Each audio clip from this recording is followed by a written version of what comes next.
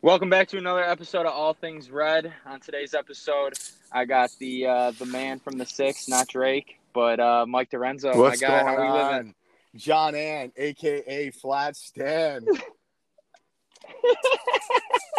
Yeah, I think it's so funny the shit that you and Lenny like have his nicknames for me because like most people they don't understand it, but then when they hear it, like they fucking immediately reiterate it. Like my homie, my homie Grace Gabriel, the one that played Lax at Marquette. I was with her brother the other night, and we FaceTimed her.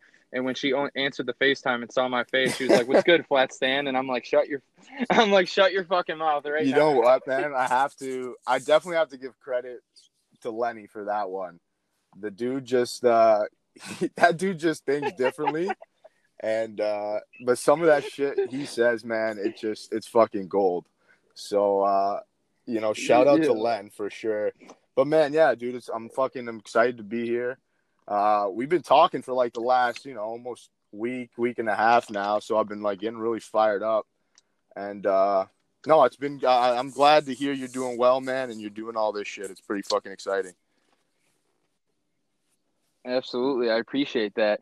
And like going back to Lenny, it's kind of funny because I sent him that tweet I sent you this morning. That was like a tweet of like a little dime bag, and it was like if you've never smoked weed out of one of these, then I don't want to hear your opinion on weed. And I sent that to him, and he goes, "Bro, that's you, I know. dime I totally bag." forgot about that nickname. Oh man, Dimebag, the Marlboro Man.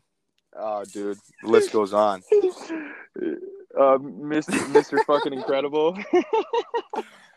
Miss that kid, bro. Yeah. I miss that Oh kid a fuck. lot. Well, oh, I know, dude. When I went to like, it was unfortunate that his father passed, but like Mhm. when I went to the wake, we're standing in line and he saw me and he like turned away because he was about to bust out laughing. And then when I got up there, like I gave his brother a hug and then I gave his mom a hug and his mom's just like, "Hi, like I'm not sure I know you. Who are you again?" And he's like, "Mom, this is Dimebag." I'm like, "Bro." At your dad's like, Yeah, come I on, know, what, man. But like, that's the thing, dude. Like, I envy I'm like, Lenny and his mom's relationship too, because like they're best friends. Like, I never seen a guy I that know. close with his mom and be able to share. Like, he talks to his mom like he's talking to one of his boys, and that's fucking. I think that's awesome, and the relationship they have. That that video he sent us in like a group chat on his birthday where he was in the back seat and he was just like, what am I getting for Christmas? Or he's like, what am I getting for my birthday this year?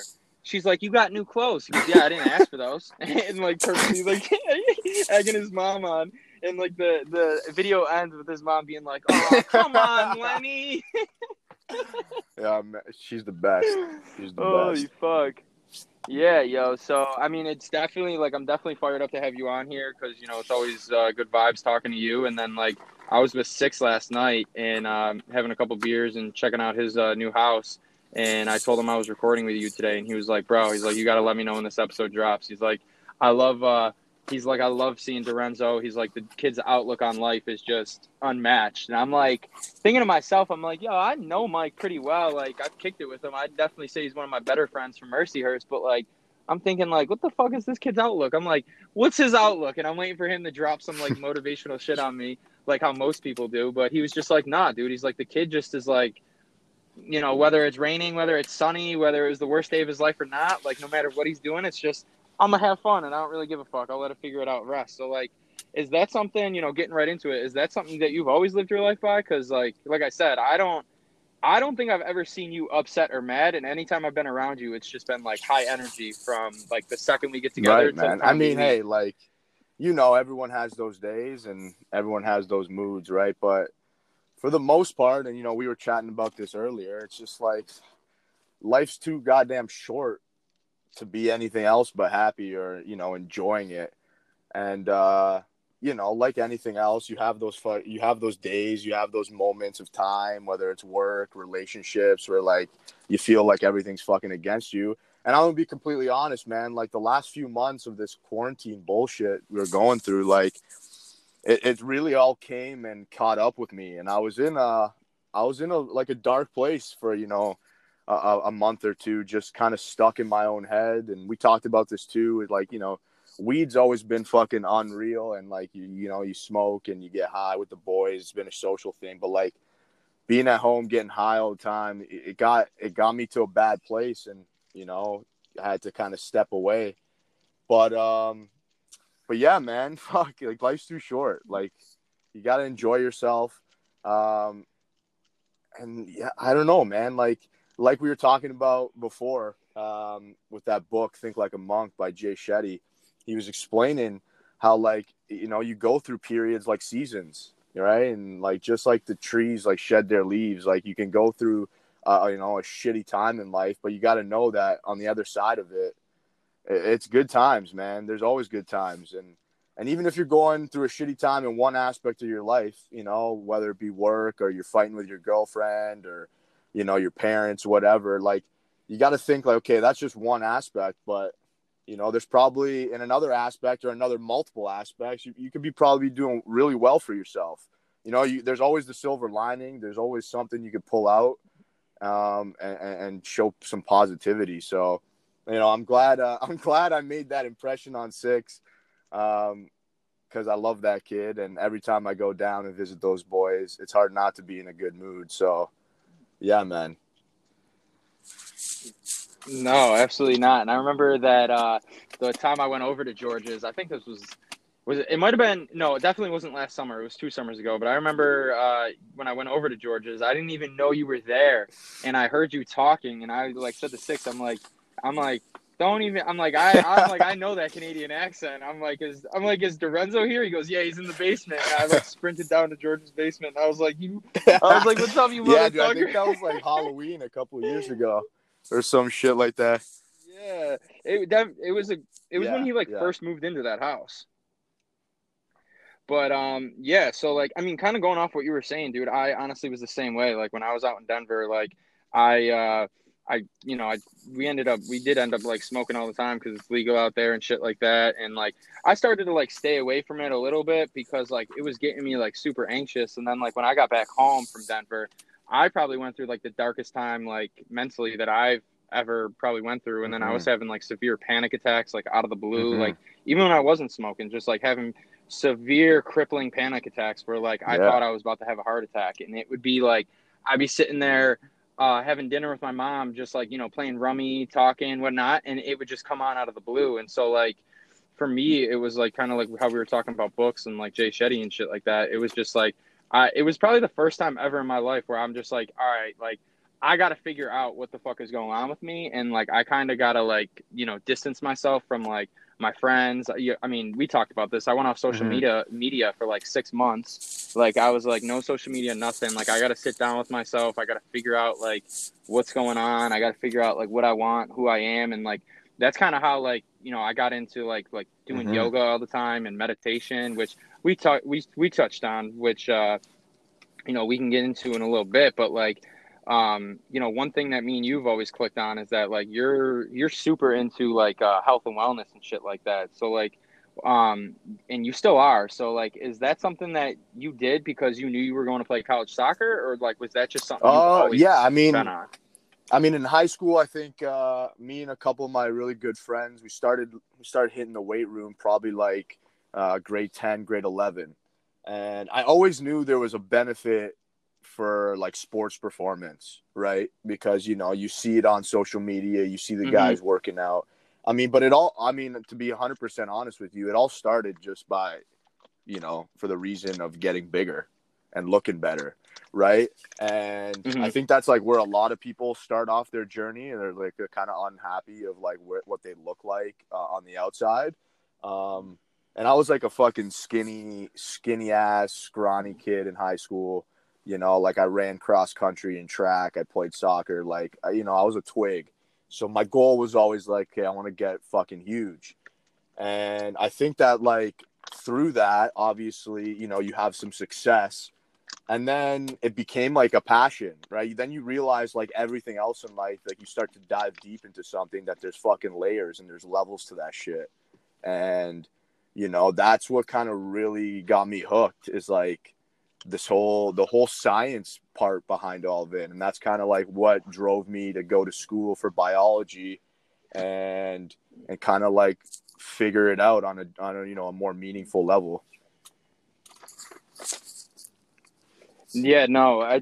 What is your thought? Because I definitely feel like, because I mean, like I've always, been in the weight room and always been Mhm. working out. I'm not like some big ass dude, but like, I've always like I'm perceived to look bigger than what I am because I'm six Mhm. four and obviously like having broader shoulders. But like outside of that, like it wasn't until like this past year when I was going through the like probably the darkest time of my life where I really started to like hit the weight room hard and start running consistently back almost like to the Mhm. regimen of like when you're training for a sport. And like my biggest takeaway from it was like I realized like how much like mental clarity you get from it. And it's almost like now for me it's just like I don't even care about like how I look. It's more so like I need to do it because it's Yeah. just like it helps my mental health. So like how like how do you feel about that, since you Oh, said you were going through 100%, like some man. Like anxiety and it's shit? definitely a form of meditation for me. Although like through like the past 6 months, I've kind of developed some other forms of meditation. Um, Working out and training has always been a way for me to clear my mind and kind of, you know, whatever you got going on in your life, you kind of step into the weight room, or like I still play soccer pretty competitively. You step onto the pitch and, everything else kind of doesn't matter for that 2 hours or whatever. And you could fully like just focus on the task at hand. And you kind of get into that flow state, which I really think is important because like you said, it just gives you some more clarity. And then not only it does it do that, but like the rush of endorphins and all the feel good mechanisms, right? Like you step off that field or you get out of that weight room, not only feeling like you've accomplished something, right? Because you've taken care of your health for the day, but you got all that feel good energy, those vibes, right? And you could go and you could attack the rest of the day with that mentality. Mm-hmm. So yeah, definitely, man. Yeah, and I know you said you started hitting the weight room with your boys, but we were talking about it. So like the gym that I go to now, Mm-hmm. a cop in my town owns it, and it's funny because like the only people that really go to that gym are like the actual people that like actually like get after it and train pretty hard. Like you don't, like no knock against public gyms, but you don't get people that are in there just trying to bodybuild and like get the beach muscles. Like you get people that Right. are actually trying to be like strong as fuck. So like it's kind of funny like being in that environment because like every time I'm in there, they're just like, I mean, there's guys that are way stronger and bigger than me that are just like blasting Mm-hmm. fucking music and just like moving weight. So like being in that type of environment too, like you can't show up and be like, I don't feel like working out. Right. Like seeing that And shit gets you like unfortunately, fired up. that's awesome that you guys, are still able to do that in New York. Like it's been pretty unfortunate, but the government of Canada here and in Ontario has kind of dropped the ball pretty fucking bad with this whole COVID shit going on. And gyms have just not been a thing, at least in the city of Toronto. Like some of the regions surrounding Toronto have been able to open gyms with like 25% capacity, but like yeah, it's been tough because you don't have that environment to go into and get yourself amped up. But yeah, man, it sucked. But I Yeah. invested, put some money and bought a bunch of equipment for my basement. So you know what? I've had like a really different outlook on training the last year because it's been primarily by myself or with like a buddy, and it's actually been nice because you kind of like let go of your ego, and like you're in the gym and you see those guys throwing weights, or you see a hot girl walk by and you're like, oh, I gotta get this, like I gotta get to work, like and you put on a little bit more weight than you should. It's been really nice to like not have that and not lift with an ego and just train properly and train for yourself, right? Like I made huge gains this year, not just with like strength, but just like with my body feeling better, right? Just like making the muscles work the way they're supposed to. And it's because like I had that time just to like work out by myself too. So yeah, it's been different, but it's been really good. Absolutely. And I know like we touched on it a little bit. Like we're not going to go, dive Mm-hmm. too much into it because we're not trying to get political here. But like me and you were talking about it, and it's like Mm-hmm. almost in a way like it's fucking asinine in my opinion. And maybe people that are listening are like, all right, you're just repeating what you heard Joe Rogan say. But like he kind of has a point. Like you don't really hear any of Yeah, I'm good. can you still hear me? Oh, okay, my bad. It sounded like you cut out. I'll just restart.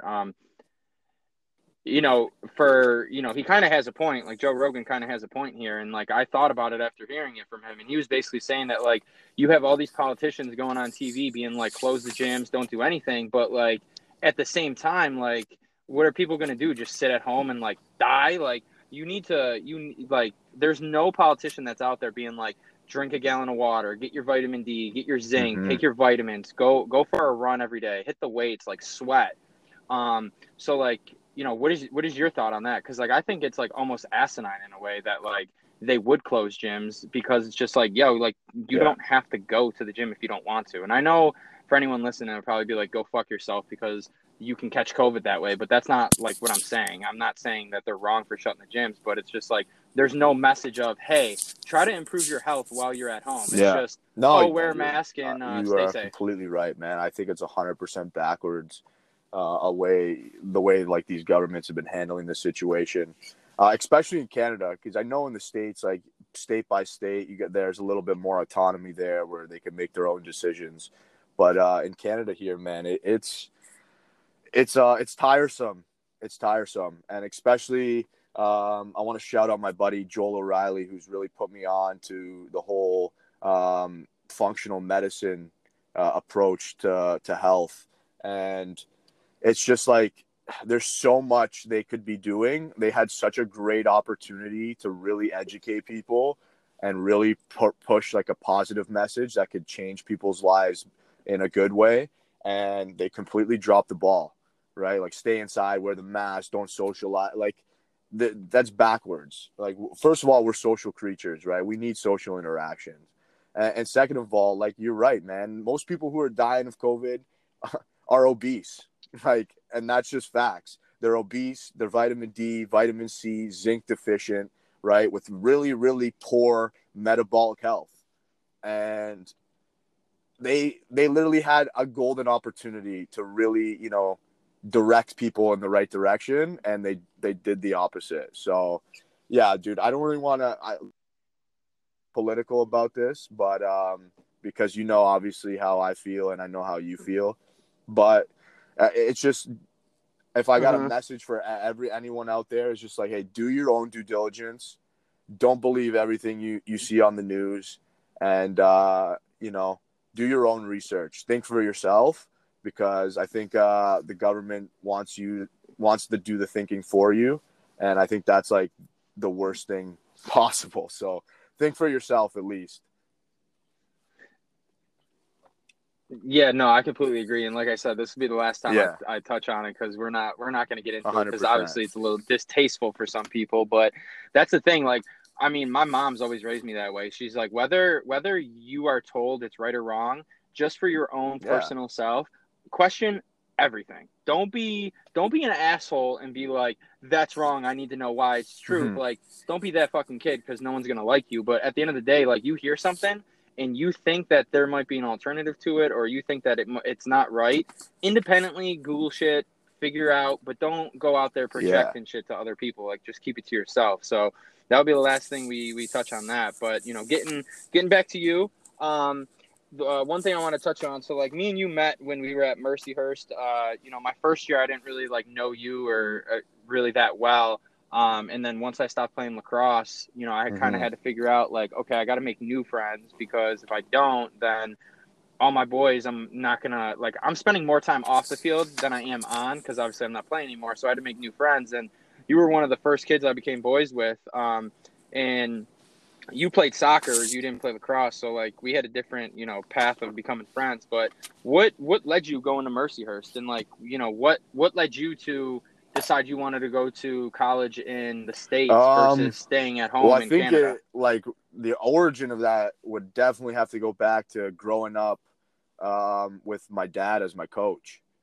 Since I was in like 4 years old playing house league, my dad was my coach of my house league team, and as I progressed, from house league to playing competitive to moving up to the highest division in Ontario, my dad did his due diligence and completed all of his coaching licenses so that he was able to continue to be my coach. Um, And, although like growing up, it was really tough for me at sometimes because, sometimes it felt like I didn't have a dad. It was like I only had a coach. And like, there was those times where I'd come home from fucking practice or a game we lost, and the whole car ride home, I just got fucking ripped on. You know what I mean? Not because my dad was doing it, because he cared so much. And like, I was like the outlet. So there's, you know what I mean? Like there's just bare times where I would come home just fucking crying, like not wanting to play anymore. But essentially, like, that was the origin. Like, he opened my eyes to the possibilities and the potential, like, from playing a sport and how you could get, like, an education paid for. And then, like, I knew guys who were older than me going away on scholarships to the States. And it just sounded like a dream. You know what I mean? Like, you think of, like, a college in America, at least, like, from, I don't know, a kid from Canada thinking, oh, man, like, these fucking massive schools and the parties that must go on. And it was all a fucking dream, man. So that was definitely the motivation to get south of the border and get an education. Yeah, that's fucking awesome because like I didn't even know that about you until now, which is kind of funny because we're similar in that aspect. Like my mom was probably like my biggest coach growing up because like she put me onto that type of shit too, being like, hey, like if you're gonna play like because when I started playing lacrosse, I didn't start until I got to middle school, so like I kind of started late. I picked up a stick, and then I would like my freshman year, like I was still fucking trash, like I could barely catch and pass, but and she put me onto that because I was like, Mom, I want to go to like Oklahoma, Texas, Florida State. Like I want to go to some wild ass fucking school. Honestly. And like I blame like the American Pie movies for that shit. But like, yeah. And so like my mom put me onto it. She's like, look, like one, you need to get your grades up, which I ended up like in high school. I was in, every honor society that they possibly had, like math, science, fucking all that shit. So like, and then on top of it, she's like, yo, like if you, take this lacrosse seriously and shit like that, like you essentially could get school paid for, which I did between lacrosse and academics. But like to your point about being a coach, like there was times where I was like, fuck this, because I always told her, I said, no matter what I say, pretend you're a Division I coach or you're, a high level program coach that's recruiting me. And there'd be games where like I'd have like 4 or 5 goals. I'd be in the car ride and I'd be like happy go lucky, and she's just straight up like, what are you so happy about? Like you played like shit. And I'm like, yeah, but I had 4 or 5 goals. And she's like, yeah, but you were going for ground balls, you looked soft as fuck. Like, and my buddies are in the back seat like, yo, god damn, like what is wrong with this woman? But like she was always like, she knew what I wanted to do, and she like saw that potential, so she always held me to that standard, kind of like going back to your dad, which I think like, without them we wouldn't have done what we were able to do. It's not like I regret any of it, and I appreciate all that man has done for me. It's just like when you're in it, it's hard. It's hard to, especially as a kid too. It's hard to like step back and see the bigger picture, right? 100%. But now that like we're on the other side of that, you can't be anything but grateful and thankful for the commitment and the sacrifices they made. Absolutely. And it's like funny too, because like I think about it, like I was getting recruited by a school in Maryland, and we drove all the way to Maryland, and then as we were driving to Maryland, I got a call from another Division I school that was back up in New York, and they were like, yeah, the only time we can get you to campus is tomorrow. So like we drove to Maryland, did an official visit, came back all in the same day, and my mom probably drove like almost 24 hours in like a 2-day span just to get me back and forth. And like at the time, I'm just like, you think like, oh, that's just like what parents do, but then like obviously you grow up a little and you're out of college, and then you look at like that, it's just like, holy fuck, like I'm so blessed and thankful that like, we both had like for sure, the dad and mom that we did, But yeah, back to that. So getting back to like why Mercyhurst and not anywhere else, it was kind of up to Ali Kornakian. There was another girl a few years older than us who her name was Olivia Resch, who grew up in the same neighborhood as me, played for the same soccer club growing up, and they both ended up getting scholarships to Mercyhurst. So through some connections, my dad actually organized like a week-long camp at Mercyhurst, kind of like a showcase camp where we came down, stayed on campus, The coach set up games with some local clubs, and we got to, play and showcase our talents. And the coach actually ended up really liking me and, the way I was playing and stuff. But that was probably like maybe grade 10, beginning of grade 11. So it was kind of early in the sense of like, committing to a scholarship and him being able to offer me anything.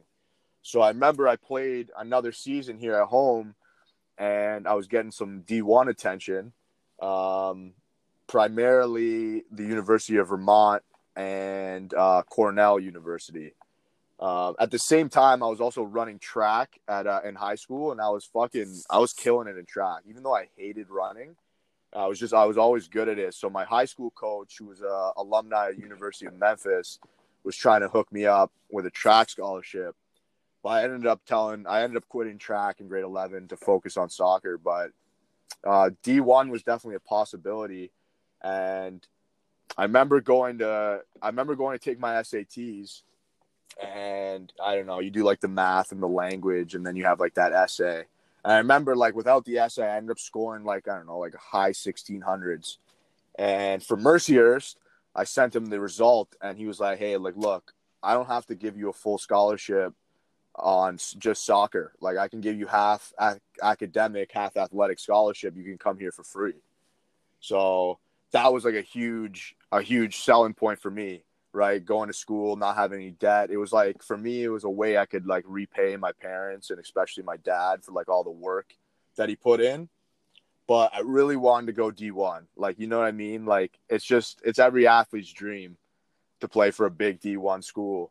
And I really wanted to go to Cornell because I was like, fuck, man, like Ivy League, like I could get a good degree. And I remember the coach at Cornell was like, "Hey, I really like you, but you need to get like a better SAT score." So my ass went back, rewrote the SATs. And I remember just like halfway through the SAT the second time, I was like, "Dude, fuck this." Like 3-hour test. I'm like, I don't even give a shit that much anymore. Like, and I remember I ended up getting like a worse fucking score the second time. And then after that, I was like, "Okay, like it's done. Like I'm going to Mercyhurst." Went for my official visit. The boys took me out for the night, and I like fucking fell in love. You know what I mean? Like, not to mention that fucking Mercyhurst looks like a fucking Harry Potter when you first go through those gates. You know? Yeah. Dude, it's funny because like I love you to death and whatnot, but like there's no way I could picture you at Cornell. Not from the aspect that it's Ivy League. Yo, bro, not from the aspect that it's Ivy League, but we played before when I was at Hobart, we played Cornell every single year. Like they were one of our like big time like rivals. It was like them and Syracuse every year were our two biggest rivals.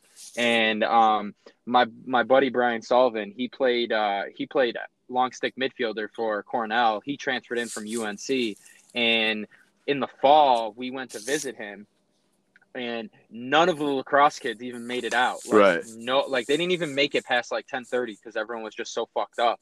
And the next day, like he was telling us, he's just like, dude, because I asked him, I'm like, yo, like what made you go from like UNC to Cornell? And like he said, he's just like, dude, he goes, I partied. He essentially was just like, he's like, UNC's like a zoo, bro. He's like, you just party, and he's like, it's good and all. And he goes, kind of focusing on academics. I'm not 100% sure like that's why he came to Cornell, but he was saying at Cornell, he's like, dude, you're busting your ass so hard during the week that on the weekends people just go fucking ballistic and just party their face off. And so it's just like I'm not saying it in a bad way, but just knowing you like the way I do, I could just foresee you being like, yeah, it's dope here, but I now, need like, transfer going through university now and seeing, how it. Now that going through university, I don't think I could picture myself there either. Man, honestly, even like when we used to go and Lenny used to take me to like Ohio University, or we used to go to OSU, or these big D1 schools to go party, like I feel like I would have got lost in one of those schools. Like when there's 40,000 kids and you're like a drop in the bucket, you go to a class with like fucking 300, 400 people in a class. Like I just feel I would have got lost. And I'm like so thankful now going to Mercyhurst, which had like whatever, 4,000, 5,000 kids. Like it gave you an opportunity to like make something of yourself, right? With like, it was a smaller city, smaller school. You got to really like make relationships with people and get to know like the whole like you know it just as well as I do. You got to know everyone at Mercier's. Like even if you didn't fuck with them or hang out with them, like you knew who everyone was. And I don't know, I really appreciate like the community that Mercier's provided.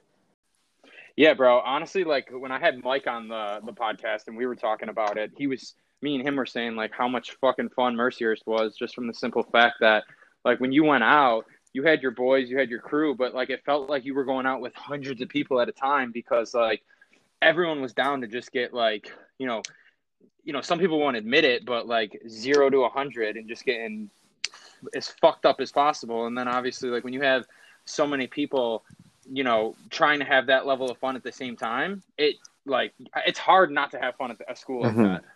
Yeah, definitely, man. And I think like if you ask a lot of people from Mercier's, like Mercier's, the university itself didn't do a lot to like promote, socializing. At least I thought, like in terms of like, yeah, dude, I 100% agree. Because like if you ask most people from Mercier's, like we were the ones responsible for making it what it was. Like in terms of when it was spring, like because Erie, snowiest city in America. As soon as there was a hint of warm weather, everyone was down to get outside, drink on the porch, drink in the backyard. Like it was all us, and it was just that's why I love Mercier so much because it was the people. It wasn't even the place. Like, don't get me wrong, Erie, Pennsylvania's cheap place to drink and get fucked up, but like the best part about Mercier was the people. Oh, without a doubt, dude. And it's funny too because like yeah, I mean, like we have some like funny ass stories between both of us, but like almost in a way, like everyone that went to Mercyhurst was like a character in their own right. Like not even the boys, but like even some of the girls that like we hung out with and shit like that too. Like that's what like made the place so funny is that like everyone was like their own person. And then when you bring everyone together, it was just fucking mayhem 24/7. Yeah, insane. And like I feel Mercier's was like mostly athletes, too. So, and that's just like that lifestyle. Like you bust your ass all day at school, practice. You have a game. You're not allowed to drink the night before. So like you get that moment to fucking just make every freaking. Yeah, for sure. And like, before we get back into like, more of like the serious convo, dude, like I will forever fucking remember some of the shit between you, me, and Lenny because not only did we fucking have fun like outside the classroom, but we had that ethics class together, and it was like me, you, Cohen, Nick George. But like when we were studying for that midterm, because he told us that we have like a full page of notes and like we had a cheat sheet and we could do like you could write everything you need for the test like on that piece of paper, and we were gonna get together and make one. But then when we got to Lenny's, he was just like, yeah, don't even worry about it. Like I got so-and-so's cheat sheet. And so he said that everything that was on that cheat sheet on the test. First mistake. First mistake we made thinking like that was going to be okay. So like us being fucking closet degenerate, just like, all right, well, we got 2 hours to kill. Like might as well smoke. And we ended up rolling like 3 or 4 blunts and just taking them to the face. And we walk into that exam. Not a single fucking thing that was on that review sheet was on the test, and we're sitting there like looking at each other like, oh fuck. And it was funny because like the professor knew too, like he 100% knew because I had like I was like had the paper above my head looking at it like I'm fucking looking through a fucking telescope trying to find a shooting star. and then Lenny's sitting there like looking around, no idea what's going on. And I think you like we're like leaning over your desk, like looking at the sheet, and like we looked like we're so fucking lost. And then that one girl that took the class super seriously, like she finished in like 20 minutes, and we all looked at each other and we're like whispering to each other, we're like, "Yo, what page are you on?" And we're not even through like the first fucking 10 questions. That might have been the funniest thing that's ever happened in a classroom at Mercier's, because dude, that girl got up and we looked at each other like instantaneously. Like as soon as like you heard her get out of her desk, we like our heads jolted and looked at each other like, what the fuck?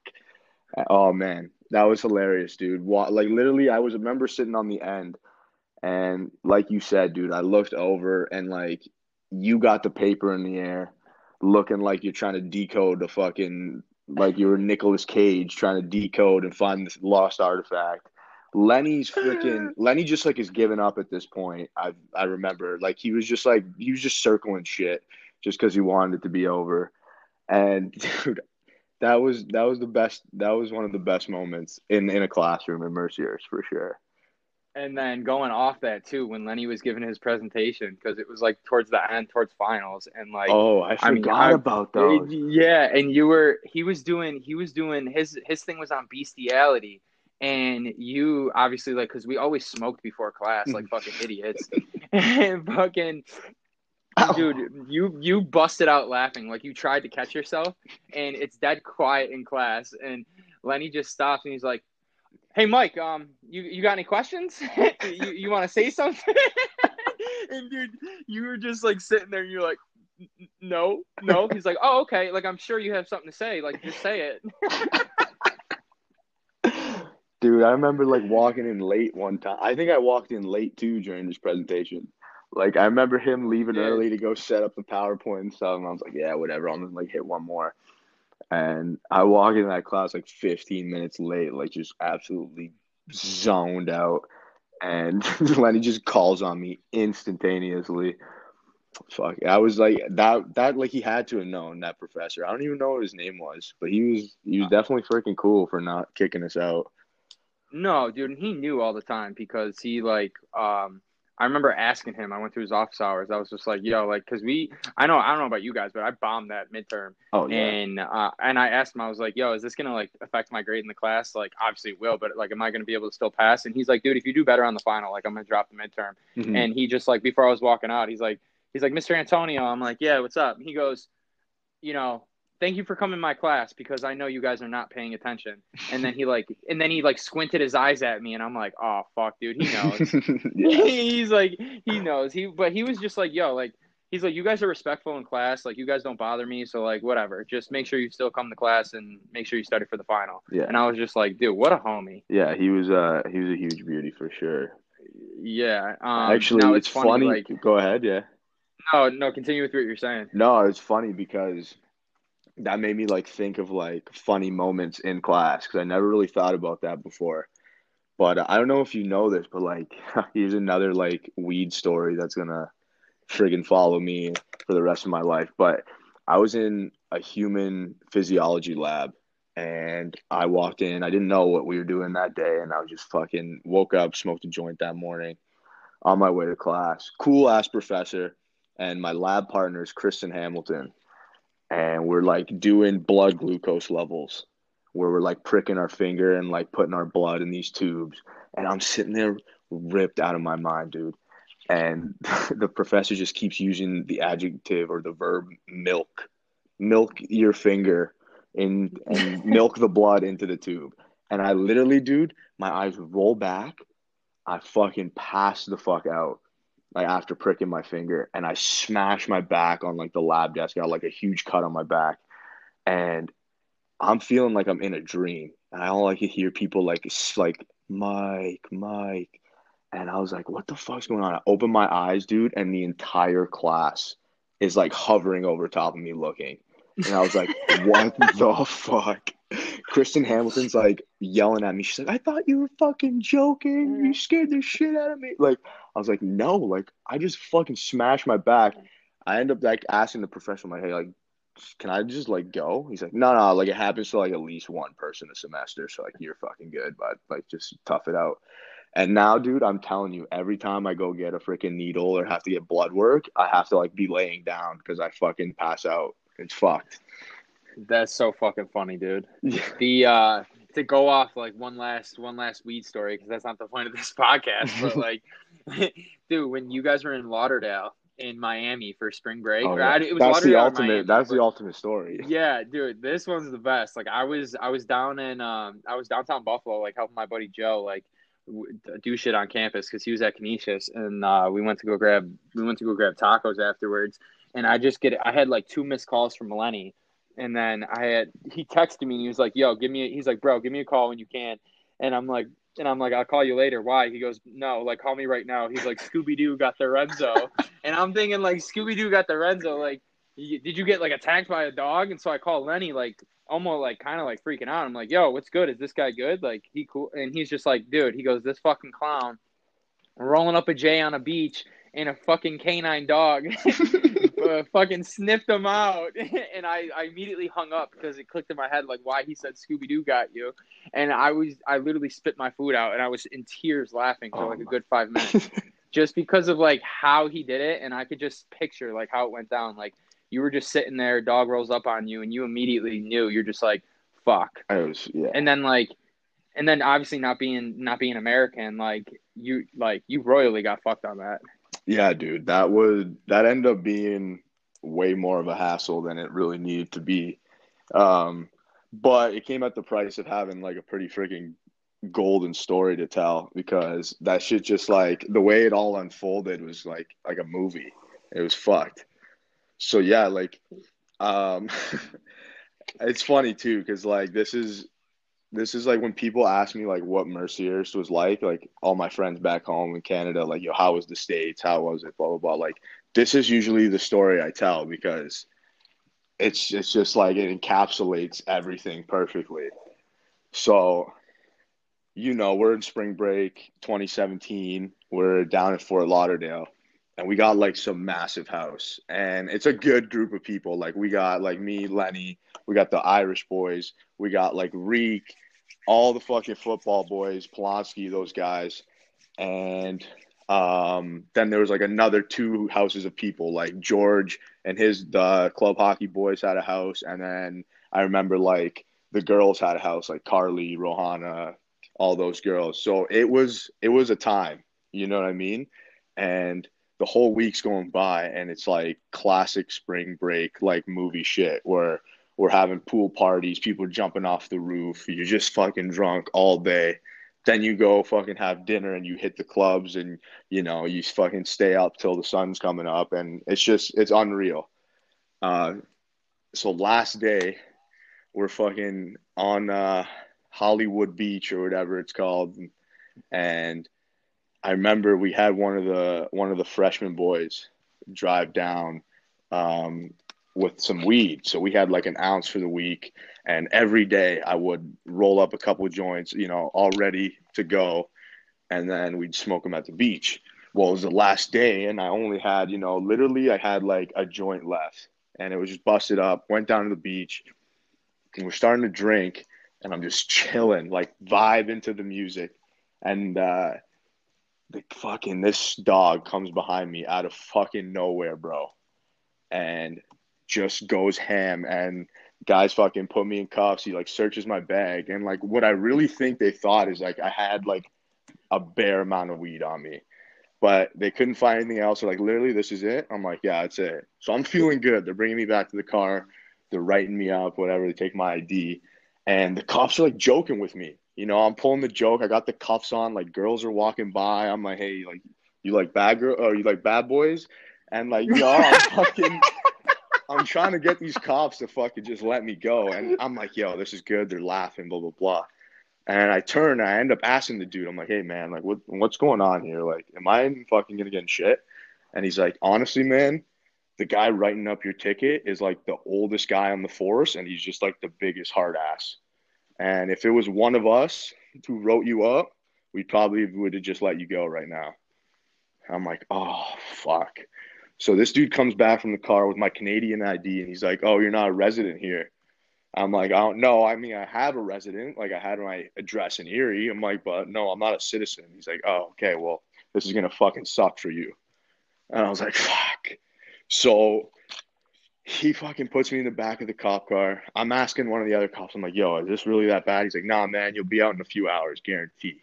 So I'm like, all right, fine. So I was like, sitting in the back of the cop car. They drive me to the station. We go to like this one facility, and they take all my they take all my possessions and shit.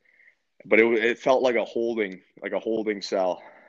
I was like, oh fuck, this doesn't look good. So they take me out, and I'm thinking I'm going home. No, I go back in the cop car. They take me to Broward County Jail, the fucking place where Kodak Black is arrested at the time. And I'm feeling like, oh man, like I just got myself into some shit.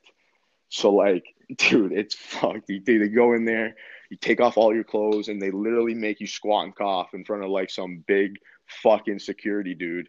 And like, I'm like fresh from the beach. I'm wearing a Blue Jays jersey, not buttoned up. I got a bathing suit on and flip flops.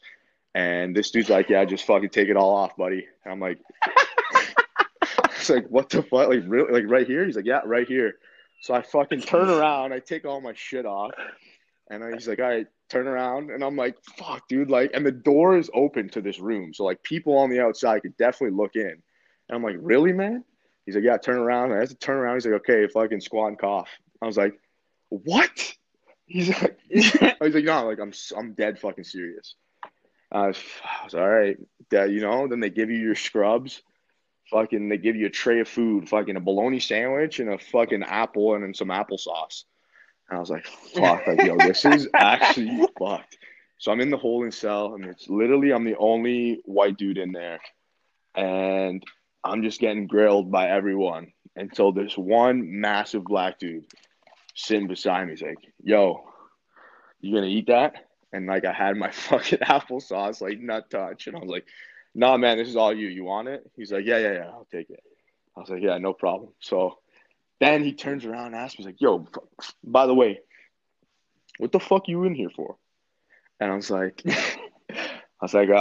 smoking a joint on the beach, man. He's like, "What the fuck?" He's like, "That's it?" And I was like, "Yeah, man." He's like, "Shit, pothead, you gotta watch yourself when you be smoking, pothead." For the rest of the time I was in that jail cell, that dude called me pothead. So like, we would get like fucking food, and like, he's like, "Yo, you gonna eat that, pothead?" I'm like, "Nah, this one's for you, man." And like, people are always like, "Yo, what was that? Like, did you ask him like what the fuck he was in there for?" I'm like, "No, no." Like, I feel like the less you know, the better in that situation. And I was just trying to keep my head down and like not fucking piss anyone off. Um, so yeah, you fucking, That's it was ridiculous.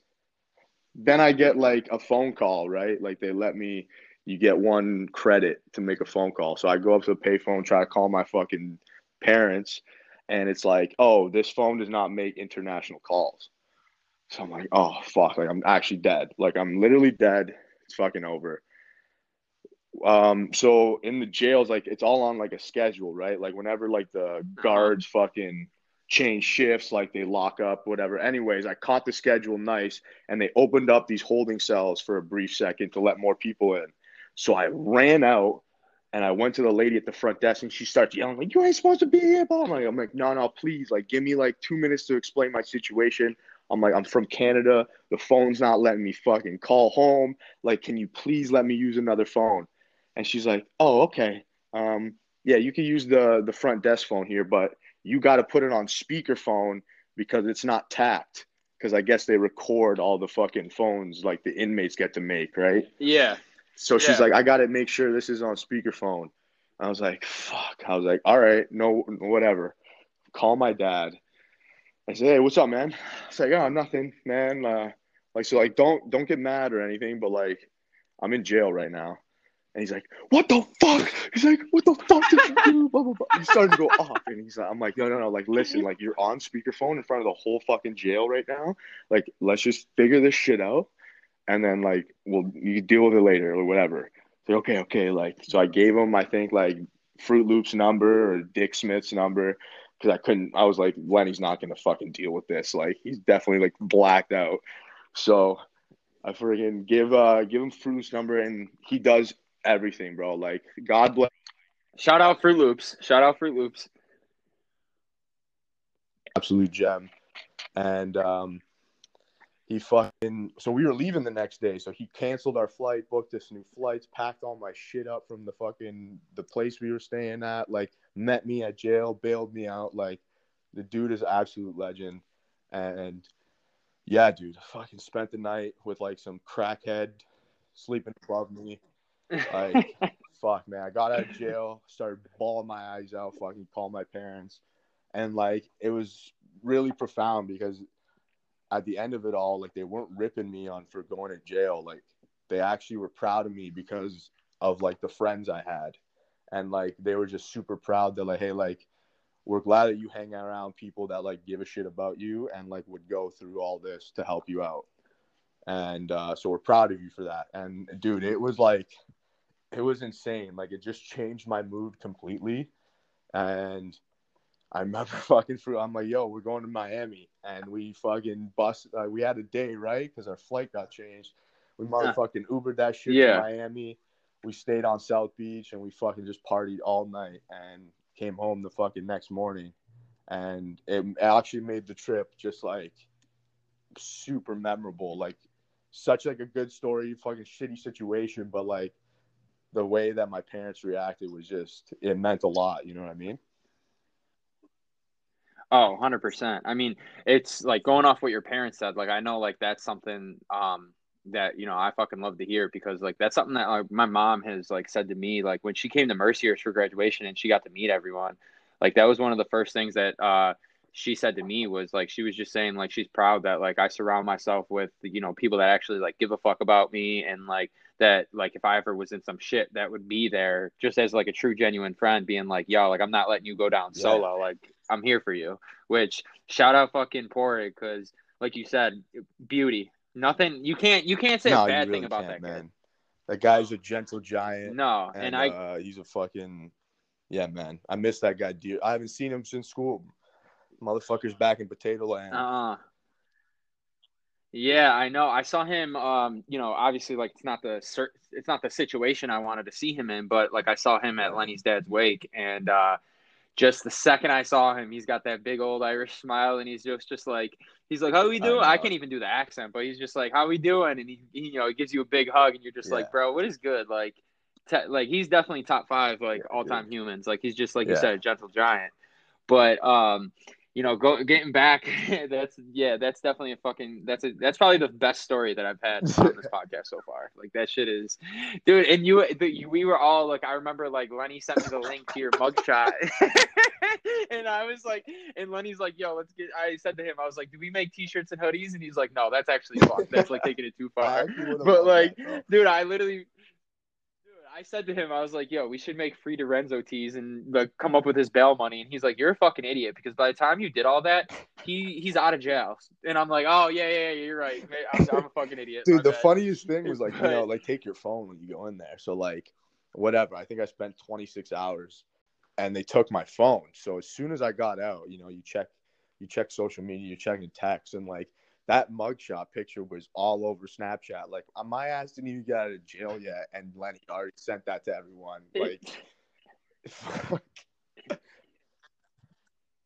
dude, I think it's the funniest. Like, I don't know how you feel about it, but I know some people get offended and get like turned off by it, but like, I genuinely think that like the best type of friends are the ones that are going to be ride and die for you, but at the same time, they will not hesitate to take like the most like single moment 100%. To roast your ass and expose you. But it's like, it's all out of love though. It's not like it's all love. Like it's like, oh, you did something, motherfucker. Yeah, I'm exposing your ass to the world because I think it's funny.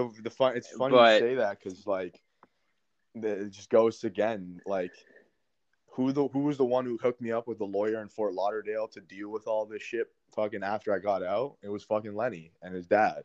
Right, so the same dude who fucking was roasting my ass before I even got out of there was the guy who ended up fucking setting me up with the help I needed. You know what I mean? So it just absolutely, yeah, man. Those are the people you want to keep around you because you know it's hard to find fucking people like that who give a shit. Yeah, and that's the thing is just like that. And I mean, we've talked about this too, like having friends like that. Like nowadays, dude, where fucking loyalty and, you know, being ride or die is just fucking out the window. Like to have someone that's loyal like that to you, like you keep those 100%. Friends around forever. And that's why, like, dude, back in this whole COVID shit, now, like, that's just like one of the social parts that was fucking me up because, like, you know, I usually make a trip every month, 2 months to go see the boys, you know, because, you know. Yeah, you're usually like, dude, in Buffalo a lot. For me, it's what, like 2.5 hour drive. Like for me to go pull up for a weekend and see everyone, it means the absolute world to me. So, yeah, dude, that's been one other shitty thing that this whole fucking I know whatever. But we weren't gonna talk about that, right? Because fucking. So going back to Mercyhurst, like kind of transitioning from that, but like, with your soccer experience, if because I know like you're into coaching and you're into like the personal training and shit like that with some younger kids and that, like if you had a kid, if you have a kid that coming up to you and is like, hey, Coach Mike, like I kind of want to follow in your footsteps and I want to play college soccer and I want to get a scholarship and shit like that, like what advice like would you have for that kid, like based on like your experience and everything now, like what are some things you would tell that kid? First thing, I don't think it's ever too early to start. Like, even if you're a freshman in high school or like you're not even in high school yet and like you have like and you're already thinking of this idea of like you want to go somewhere, just start. Like, just start doing your own due diligence, right? Like, look at schools, look at programs you want to go play for, whether you want to go D1, D2, like, and then just start getting your name out there too. You know what I mean? Like, social media is it's huge now. Like, and that was kind of just starting when we were, coming out of high school. Like, Instagram was finally starting getting big. Like, so, but now it's just massive. And like, if you can get your boys to come, like, make, some film clips of you during your games, like you get like a kid that who's like super good at graphic design or like video editing to make you like a fucking promo clip and just posting it everywhere. Like, it's like anything else, right? Like, you got to work for it, and you just got to like use the environment and like the current state of everything to your advantage. That would be my huge advice. And then and for any other sport, it's just like you got to put the time in. Like, if you want to play soccer at D1, you want to play D1 lacrosse, D1 football, like you got to be doing everything you need to be doing. Like, you got to live the life before you get it. And like, that's something I could credit my dad to like instilling in me, right? Because there was him being the coach. I didn't miss a practice. I didn't miss, the fitness night. I didn't miss, any games. We were at every tournament. I was playing every minute I could. And then when I'd get home, he's got me in the backyard doing shit. And I was at school, recess, you're ripping it. Like, you just gotta, and you can't teach that, right? Like, you can't teach that passion or that like will. But Not at all. That's what it takes. You know what I mean? Mm-hmm. Anyone can get good at anything. Everyone sucks at something at the beginning, but if you put time and effort and you're consistent, you can get good at anything. Absolutely. Now, one last thing I want to ask you, because I'm always fascinated by like what people say about it. But one thing that I don't think a lot of kids are put onto, especially I wasn't, and I kind of struggled with it when I was playing at Hobart, and then it wasn't the case for me at Mercyhurst, because at Mercyhurst I was just a lazy fuck and I was just like coasting it because like I had that like entitled mentality of like, all right, I played D1, I'm coming to a D2 school, like I'm gonna, like Coach Ryan was just like, you're gonna play right away, and I kind of dropped the ball because I made a promise to him that I would perform, and then obviously I didn't, and it led me to getting kicked off the team. But like the one thing I look back at Hobart and I say, like, and not even Hobart, but just like any level of sports in general, is that like once you get to college, bro, it's no longer like, yes, it's fun, but it's no longer for fun. Like, it's a business, and it's man up next mentality. So it's just like your spot is always like, doesn't matter if you were an All-American last year, like your spot is always like being watched, because like a coach at the end of the day, if they don't win, they're not going to keep their job. They're going to get fired by the university. So like the coach is like only going to play kids that are doing their job. So like from that aspect, like what are your thoughts on that? I think you fucking hit that spot on, man. That was like, it was a huge wake up call getting to the college level. Because you go from being like the best in your area, and then as your team, like in Ontario, the way it works is like through promotion, or like it used to. So you used to like play the teams in your area, you win that league, you get to go to like the bigger area, and then eventually you're playing everyone in the province. And once you make your way up there and you're fucking still winning, you feel nice, and you're used to playing every minute of every game and being the guy who's like relied on, right? And it feels comfy. And then as soon as you get to the college level and you're like, fuck, I got to prove myself all over it again to a bunch of these guys who don't know me, and especially on the soccer team, are from around the world. And as a soccer player, for sure, like in North America, when you think of like soccer players in, fucking Germany and Italy and Spain, Honduras, like you're thinking like, man, this is like, those guys live fucking breathe soccer, like as a culture. So like these guys are probably like real as fuck, and a lot of them were. One of the reasons why I chose Mercyhurst is because we were such a good program. Like the year before I went there, freshman year, they made like a Final Four appearance. So I knew I was stepping into something, but like it doesn't hit you until you get that first week of training, and you're like, oh fuck, like I'm middle of the pack, if that, right now. You know what I mean? So, but it Absolutely. was awesome.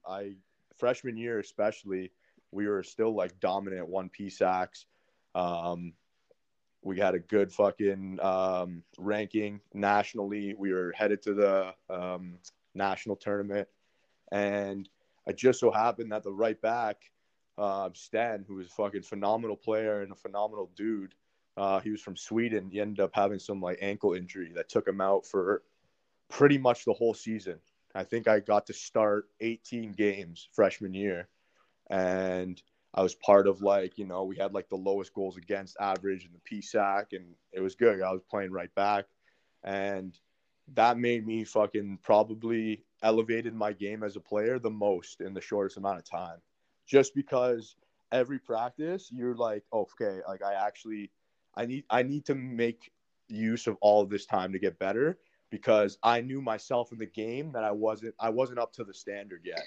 I just had an opportunity, and you just appreciate it way more. And so it came to a cost of like a better player not being able to play, but when the coach puts trust in you to step up, you got to like take advantage of that. You know what I mean?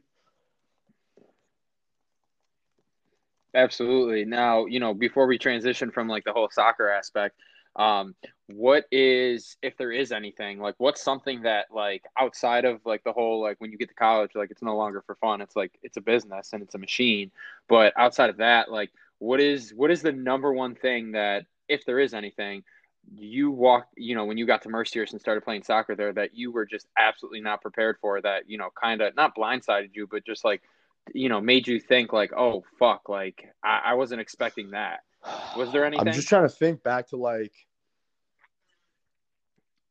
Whether it's, and not to cut you off, whether it was managing, being a student athlete, whether it was just how competitive practices were, how intense the conditioning is, like it could be no, I anything. definitely, yeah, like preseason was obviously intense.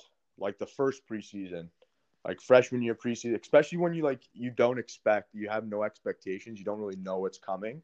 And especially as a freshman, like I was fucking Uh-huh. just turning 18, and and I was always like really like a fit player. Like I always, in terms of fitness and like fitness testing, I always did well. So like I wasn't really nervous. It was just, it's grueling that first like year, because you're playing, 2 a days fucking for 2 weeks straight, and it's grueling. And like you also don't have, like, there's no one else on campus. You're fucking pretty much going to waking up, practice, eating, sleeping, waking up again, practice, eating, sleeping, and then you do it all again the next day. So like, yeah, dude, that was a big shock for sure. Was the first preseason. And then like socially, I would just think like reinventing yourself again. Especially for me, like I knew, just Ali pretty much. Like everyone else was fucking, I was Hmm. some foreign kid, some Canadian kid, new city, right, new country, and I was just like, how the fuck do I reinvent myself? And like, how do I, because I went from being like a decently popular guy in high school, and you come and then you start at the bottom of Hmm. the totem pole again. So like, yeah, it was that was a big shock for me too, just trying to figure it out. Yeah. And I definitely think it's, like I don't know how you feel about this, but kind of going off what you're saying about like, being decently like well known in high school and shit, is that it's like you do have to reinvent yourself, because like people you meet in Mm-hmm. college are nothing like how people are back home. So it's like you almost have to, like when you're going away to school, it's like you become a new person, but you don't like, Mm-hmm. obviously you don't stray away from like who you are like at your core of a person, but you like become someone else, be in the sense that like to make friends, you have to like Yeah, grow in and that uncomfortable especially like, situation. I don't know if a lot of people really notice or recognize that, like, even though Canada and the US are fucking right next to each other, similar cultures, like there's a lot of differences between, you know, American kids and like my growing up. And I don't know if it was because like Toronto is like a massive city, so like I had that kind of experience, but like it was even, but even like slang you guys use and different like mannerisms, like it was really, it was a culture shock for me. I had to like adjust for sure. Yeah, no, and that's the thing. It's just like that's why I wanted to ask you. I mean, we touched on it earlier about like, you know, because I was always fascinated by like, yo, you have like good colleges in Canada, so like, what was it that made you come to America? But you know, and getting, carrying on that with like the whole school aspect, like you you were doing biology as your major, and then you ultimately, like right now, you're a teacher. Did you did you stay doing biology and then get your master's in teaching, or like how did you end up You know becoming a what? In teacher? high school, I had a really good time. Like I don't know if you know, but I went to like an all guys high school here in Toronto, um, in the beaches, beautiful area, and I just had a great high school experience. Like it was really fun, and it wasn't just because like the school was good, like and like the grades and the academic part. Like it was just the whole culture of the all guy school. Like it was like a frat, and like it was a brotherhood for sure. You know what I mean? And Uh-huh. yeah, the teachers at that high school, half of them were alumni. So there was like a lot of pride when you went to like Neil McNeil. And like my dad went to Neil and all his buddies went to Neil. So it was like, it was a big deal. And I didn't want to go there at first. And last minute, I ended up changing my mind. And it was like the best decision. And I still hang out with, you know, the brothers, like my boys from high school to this day. And we're still super close. So I kind of always wanted to be a teacher because of that experience in high school. And like my ultimate goal is to fucking make it back to Neil and teach. So and it's funny you say like how'd you choose biology? Like I knew I wanted to teach and I wanted to teach gym, but like everyone and their mom wants to teach gym. So I needed something like more. So I ended up taking bio over kin because at least with Uh-huh. bio it opened me up to teach like sciences, biology, chemistry. Like now I'm qualified to teach all that stuff. And it just made me like more valuable as a teacher, like more marketable. And I found like a lot of success, like having those subjects has like progressed me pretty far in my short career so far. Yeah, that's dope. Mhm. I definitely know what you mean by that. And like, what is like now that you're teaching? Like, I know we talk, we've been shooting the shit back and forth via text message and shit like that. And like that was something that got brought up. But like, if you were in charge of writing the curriculum, what would be? And obviously, like everything you say is not going to be, Mhm. because it's just Mhm. like certain things need to be taught to kids, obviously. But like, if it was like your school, you're the principal, or not even the principal, you're the superintendent, like, and you got to choose the curriculum, like, what are things that you would be teaching that you think are valuable for kids to know and learn and understand that you necessarily don't find Mhm.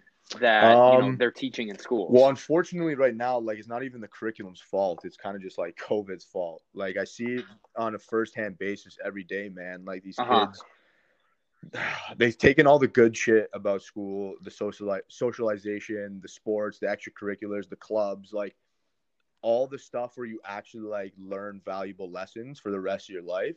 Like that's all been removed, and it's like been distilled down to strictly curriculum, which like has its purpose, and I get that, but like, it, dude, realistically, like, what the fuck do you remember? Like, you don't remember every small detail from class from high school.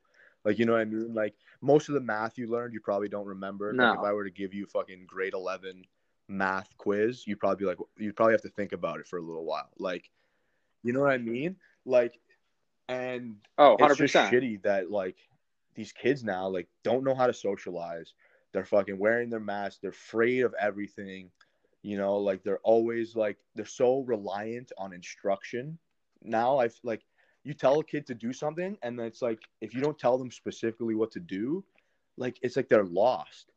And it's just sad because like you learn that through like having an engaging environment, and that starts with like the moment you walk in and you're walking through the halls and you could dap up your boys, or you could fucking see that girl you kind of like and you want to go talk to her. Like all that shit is just gone now. You know what I mean? And like that's like Mm-hmm. that's the worst part is like the effect it's having in my work environment, because like teaching in 2019 to teaching in 2021 is two completely different things, you know? And it's like, honestly, it's tough. It's like sometimes Mm-hmm. it's tough to go to work because like I'm not doing it for what I wanted to do it anymore. Like now it just feels like a job right now, where like before it's like, yo, I want to like give the kids the experience I had. You know, I want to try to make an experience for them. And it's like you can't because all these restrictions, you know what I mean? Yeah. For sure. And do you think, like, kind of going back to what you're saying about how, like, kids need to be told um exactly what to do? I actually heard, and I'm not going to go too into it, I'm just going to touch on it a little bit. I actually heard Nick Saban, he was giving a press conference, and he was basically saying that, like, if you don't like tell a kid exactly what to do and exactly how to do it, they won't get it done, because like the independent thinking and like the initiative to Mm-hmm. be more Oh resourceful yeah. and figure shit out is just completely out the window. And he was talking about how he thinks that pretty much, and it was like two separate interviews that I heard, and I'm just piecing together like what he was essentially saying. And he was essentially saying that like social media is good, but like social media is like, kind of like fucks with kids' heads and like gets Mm-hmm. people, like, because like we were talking about, like you're endlessly scrolling and like you're being desensitized and you're not really thinking, like you just see an image or video or something and then you're like, oh, okay, that's how it is. And he was also saying that there's a lot of kids nowadays. He sees more at like the high school level, not any kids that like he's recruiting, because he said he doesn't allow that shit. But like he says, you'll see kids where like they're more focused on like making themselves look good than to Mm-hmm. actually like put in the work to be good. So like, is that something that like you see like with students at all, or like Yeah, I don't what do you know. have to say like in response to like that? I feel like if you really enjoy doing something, or like, I think it all comes from like curiosity at first. Like curiosity sparks interest, right? Because you want to figure something out. And I just don't Uh huh. think that like most teachers don't make school interesting, or they don't allow for that curiosity to like spark an interest. So like kind of relating back to your question, like what I would change in a curriculum, like I think like giving kids just time to research or get good at something they like. You know what I mean? And I know a teacher. She teaches grade eights. Like so middle school, going into high school, and she gives like I forget if it was an hour a day, where it's called like Genius Hour, and like kids just get to work on whatever they want for an hour.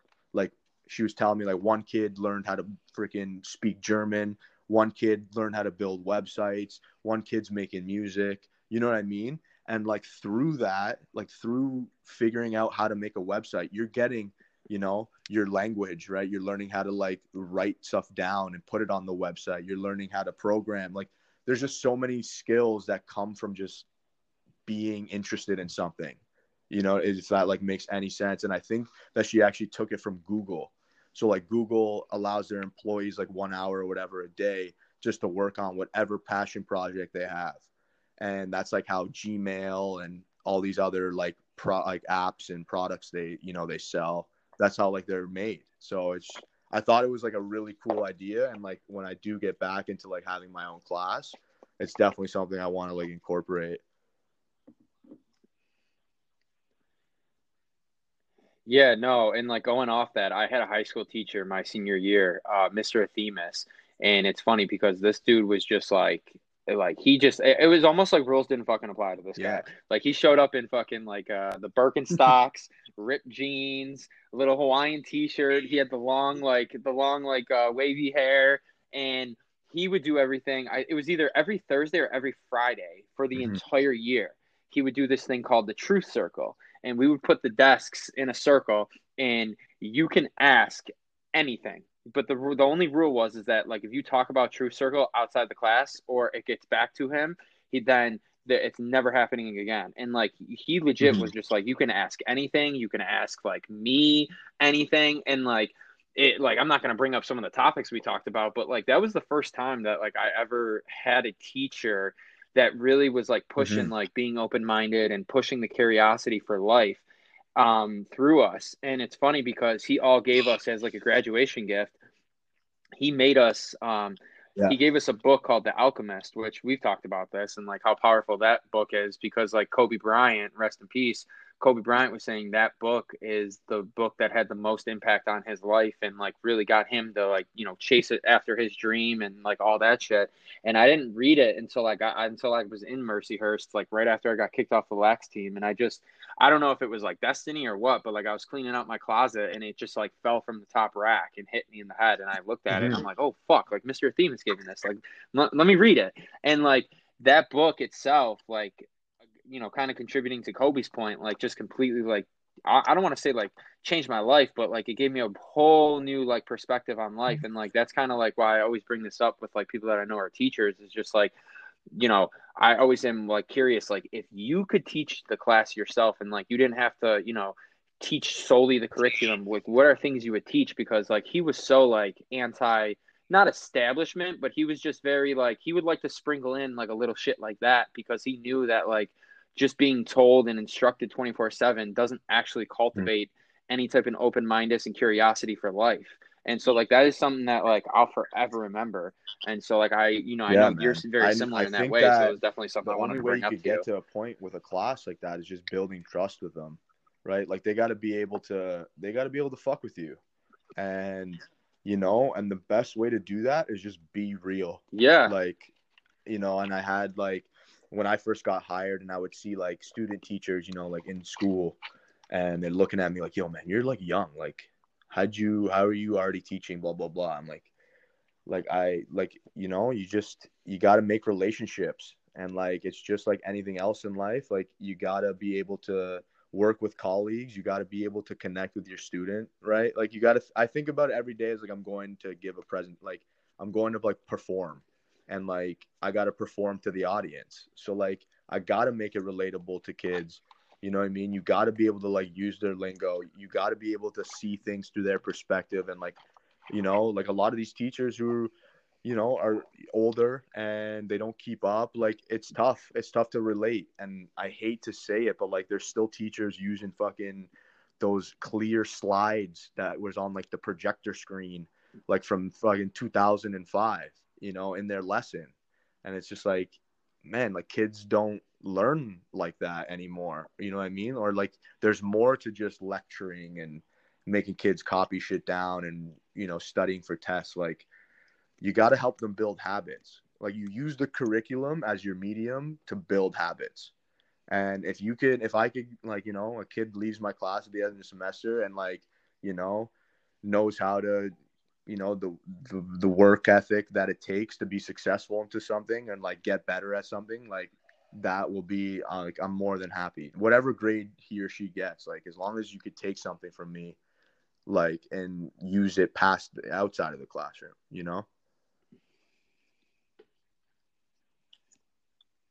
Yeah, and I feel fortunate enough because like I've had so many teachers and like we touched on this, like I've had so many teachers and professors in my life that like have taught the class that way, whether it was like, they obviously were teaching the curriculum and then they sprinkled in a little shit that would like make Mm-hmm. you be curious and be like, wait a second, and like engaged you. So like and that's why like I genuinely feel like I don't know how you feel. I mean, you probably feel the same way as me because you're a teacher, but I genuinely feel like at the bottom of my heart that like the teaching is one of those jobs it's a selfless job. It doesn't get the respect it deserves and it's grossly underpaid position. And I think that's complete bullshit because if because like if you have a good teacher or a good professor, it Mm-hmm. can impact your life for literally the rest of your life. Like not trying to sound corny, but like like you had teachers like that. So like that's the only reason that like that's where I get off on like the whole like I think teachers are underpaid and I think it's like a extremely valuable position that like is like Yeah. society as a whole like a lot of people And like don't like give it the it's a respect little that bit it better here in deserves. Canada in terms of pay. But it's very like it's all unionized Mm-hmm. here, which unfortunately allows for not Mm-hmm. so great teachers to stay in the system and to be responsible for kids, right? And that's kind of the shitty part. Like really, if you get hired at a school board here in Toronto, like it's very hard to get rid of someone. Like they literally have to do something, like criminal Uh-huh. to be fired. And it's unfortunate because, and you can't say anything, right? Like, and it's not your position to say anything, but like you see that like some teachers put more effort into it than others, and some teachers get more, a little bit complacent once they've made it, and it stops becoming about the kids, and like, it becomes more of just like a job, which is, it's horrible, you know what I mean? And I really wish that, like, if I could change anything, the system would just be like having teachers more accountable, and then you could pay them more. Like if there was like on a yearly or bi-yearly like basis where you had to get reviewed Mm-hmm. by a principal, or you had to like, show them what other things you're like, what curriculum you're developing, how many clubs did you start, how many teams do you coach. Like if there was some onus on teachers, then I think that one, teachers would perform better, and you could be able to justify paying them more. You know what I mean? No, you're good.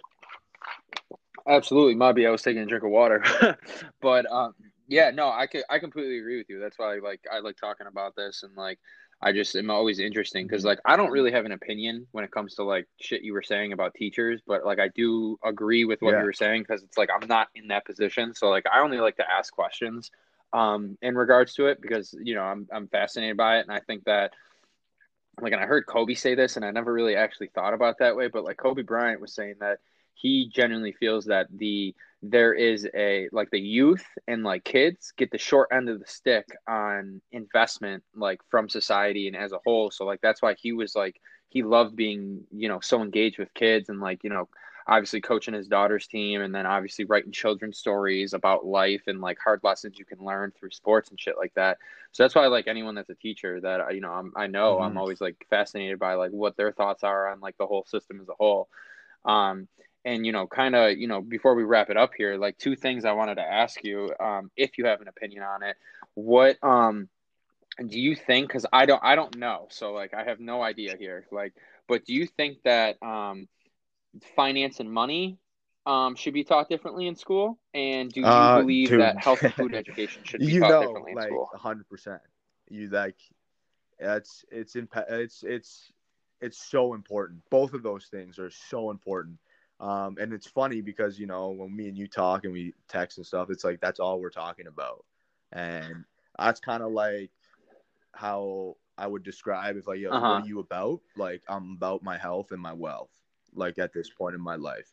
And yeah, dude, I really think Mm-hmm. that financial literacy and like being able to giving kids some insight on like how the economy actually works, and because it's tough and it's scary. Like you get out of university and you're like fortunately I don't have this, but like most people are in a bunch of debt. You know what I mean? You get your first job, you're trying to figure out taxes. Like it's super super overwhelming. And if anything I could go back in time, I would tell myself to like start earlier, right? And like start figuring out shit about how to save money, and like, the Mm-hmm. different like little, because there's little like loopholes and tricks that you can use for taxes, and like you don't figure that out until you make a mistake. You know what I mean? And like that would be a huge. And I heard, like, I don't Exactly. know, Yeah. somewhere in the States, I think it was like Georgia or something, like they're starting to incorporate like financial stuff and cryptocurrency education in their programming, and that's fucking unreal. And yeah, and health and wellness, like, dude, I teach gym classes and I'm like shocked that like these kids are out of shape as much as they are, like. And I guess I'm biased because I was always just like fucking running around outside, like since I could remember. I was never sitting still. But like, yeah, man. And I really think that we need to teach them the right way, and not the Instagram fads that and the booty bands and shit like that. You know what I mean? Like we need to teach kids like actually how to train, and like Booty bands. biomechanics and anatomy and physiology. Like you got to give them some more insight to why they're busting their ass. because like it's easy for a trainer or a teacher or whatever to do a circuit and make everyone really tired. Like anyone can do that. You can jump up and down and flail your arms for long enough and you'll be tired. But like if you could teach someone like some proper technique and like explain how a stimulus is happening inside their muscles or like how they're metabolizing fats or whatever, like I don't know. At least I think that like if you can put some context and like, hey, look, we're doing this because it's doing this and this is going to result from it. And then the kids can be like, oh, okay. Like, you know what I mean? And like how to eat properly and nutrition. Like, yeah, dude, I think everyone should be learning that, not just fucking kids. But like it needs to start, just needs to start with the kids.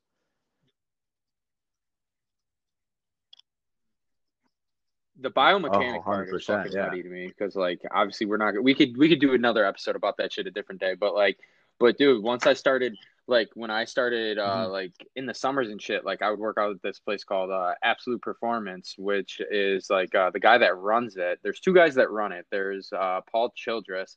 He was like a power lifter and like holds like multiple like world records at like GNC events and shit like that. Mm-hmm. And then there's Tom Corandino, who he's trained like pros, a lot of pros, and he was like a trainer in like for some NFL teams and shit like that. And he solely trained us on biomechanics, and it's fucking nuts because like he used to tell me all the time, he'd be like, "Yo, dude, like the workouts you're doing for school, like he would look at my workout plan that like was wrote up by like the strength and conditioning Yeah. coach or whatever, Yeah. and he would look at it and he's like, this shit's gonna get you hurt. Like this shit's fucking trash. He's like, dude, he's like, tell your coach you're doing it, Mark, tell all your Yeah. boys you're doing it, but don't actually do that shit. That shit's gonna get you hurt." And it's funny because Mm-hmm. my sophomore year, I ended up tearing my quad and I did get hurt. And I'm not contributing to that type of training, but like afterwards, like he was saying like how crazy it is that it's just like when someone suffers a Yeah. major injury, like 99% of people are like No. ice it, heat it, and rest. And he's like, dude, that is not the way to treat an injury. Like you need to keep working it out, and then like obviously like Yeah. training on that like It's uh biomechanic like it's a type system, revelation. dude. It's kind I of never funny got because hurt like again, once your eyes are open to and it, it's like you it's can't go crazy back. too. You know what I mean? Like you start seeing shit online, you're like, no, man, like why the fuck? Like you want to just like get mad at everyone. No, not Like at all. why can't you see it Hmm. like me? But like, no, yeah, you're 100% right. Exactly. And actually over quarantine, with all the time I had, I really tried to like better myself. So I took a course, a biomechanics and anatomy course provided by, it's called N1 Education. It's run by a guy named Coach Kassem, and he has trained bodybuilders to NFLers and NHLers, like everyone at the top level. And his whole thing is like, he's like, fuck flashy shit for Instagram. Like I'm posting real shit, and his courses are expensive, but like it's unmatched. Like the value that it gives you as a trainer or even as an athlete or just someone looking to get in shape, like it's unbelievable. It'll change the way, like you said, it changes the way you look at everything, and you won't get hurt. You literally are training the way your body's intended to, and you'll never get hurt, and you'll progressively make more gains just by using the human body the way it's intended to be used.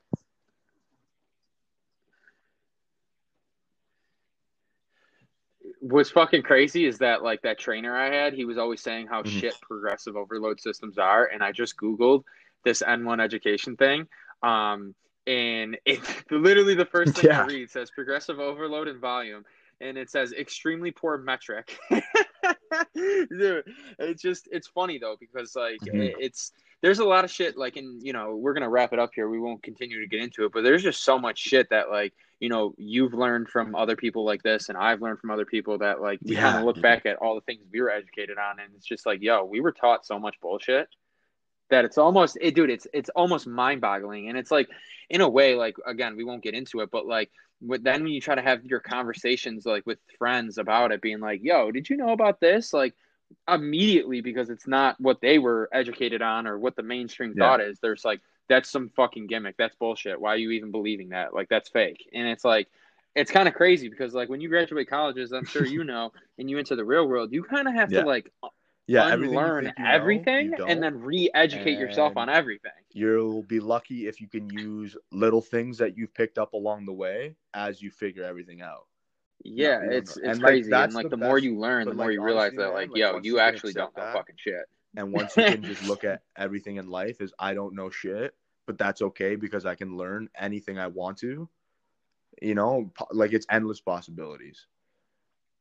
You know what I mean? And like we'll definitely wrap this up, but like Oh, without a dude, doubt. me and you have been talking about like, the day trading and the crypto stuff, like, and you talk to some people and they look at you like you got three heads, right? Like, what the fuck what are you talking about?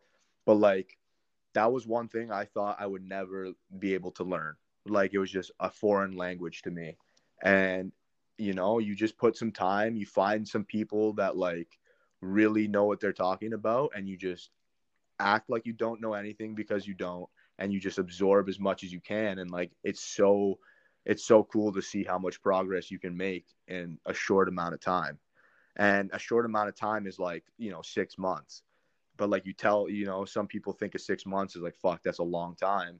But like, man, you suck at everything when you start, and it takes time to get better, but like it gets better. So like, that's been like a really cool thing that like I've noticed over like this one thing that quarantine and COVID has given me is like that perspective that like you can really honestly learn anything as long as you put time in. Absolutely. And like that, the thing is too, is that like I know you're the exact same way. It's like when I try to have conversations like this with friends and shit, like I immediately am like, yo, I like, and sometimes I'll tell like me and you will talk and shit like that. And like I even said it to you the other day, like I'm like, yeah, you're pretty, I'm like what you said to me via text, like I'm not gonna obviously say, but I said to you, I'm like, yo, you're pretty fucking smart actually. It's kind of funny to me. And and I'm not saying that in a bad way, but it's just funny because like obviously like we said, like and for people that are Yeah. listening, like they won't admit it, but everyone knows. Like if you went to Mercyhurst, you're a closet degenerate, Dude, and I mean that in like a very, I mean that in a very fun and respectful way, not any like, yeah, yeah. So like it's funny to me, but like me and you said, like you said to me, you're like, bro, I didn't think of this. Like I had a mentor that taught me this, and I'm like, bro, I'm the same way. Like I actually don't know yeah. shit. I'm just Yeah, dude, regurgitating information but that it's that's someone that not is like it's successful in nothing to be this ashamed has of. told me. Like, and that's like people think that they have to And so, figure it out on their own. And like, actually, one thing from teachers college that they tell us all the time is like, don't reinvent the wheel. Like, try to get it from someone else and make it your own. And that's 100% like what life is. Why do you think we record history? mhm. Like, well, like and that's what books were made for. Like, literally, some ancient dude made a book. He's like, because this will make it easier, so we don't have to remember everything. We can write it down. It's like, yeah, dude, it's some crazy shit, and like people probably think we're like high as fuck and just but like it's all real. It's all real. Yeah. Yeah, and lastly, wrapping this up because I know you got family dinner soon. Last question. If you could meet your younger self and at the absolute oldest, you're 18 years old, but you could be younger, what would Just you tell go yourself hard. about like life in general and Like, just just like go based on fucking hard. experiences you've had and shit? There's I could just like recall, instances in my life where I didn't do something because I was worried about what someone else thought or like what my parents thought or like making them happy. Like, and I would just say, just fucking do it. Like, in the grand scheme of things, it's probably not gonna, even if it does go wrong, it's not gonna be like traumatic or fucking detrimental. Like, just do it, go for it, and yeah, that would probably be it. I love it. I absolutely love it. Even though I say I love it after fucking every time someone says their answer. But yeah, my guy, I definitely appreciate you taking the Yeah, time to man, do this with me. 100% Dimebag. Get your And ass then up hopefully here. the border opens up soon so I can come to Toronto. Peace out. Love you, brother. Dimebag. All right. Well, I'm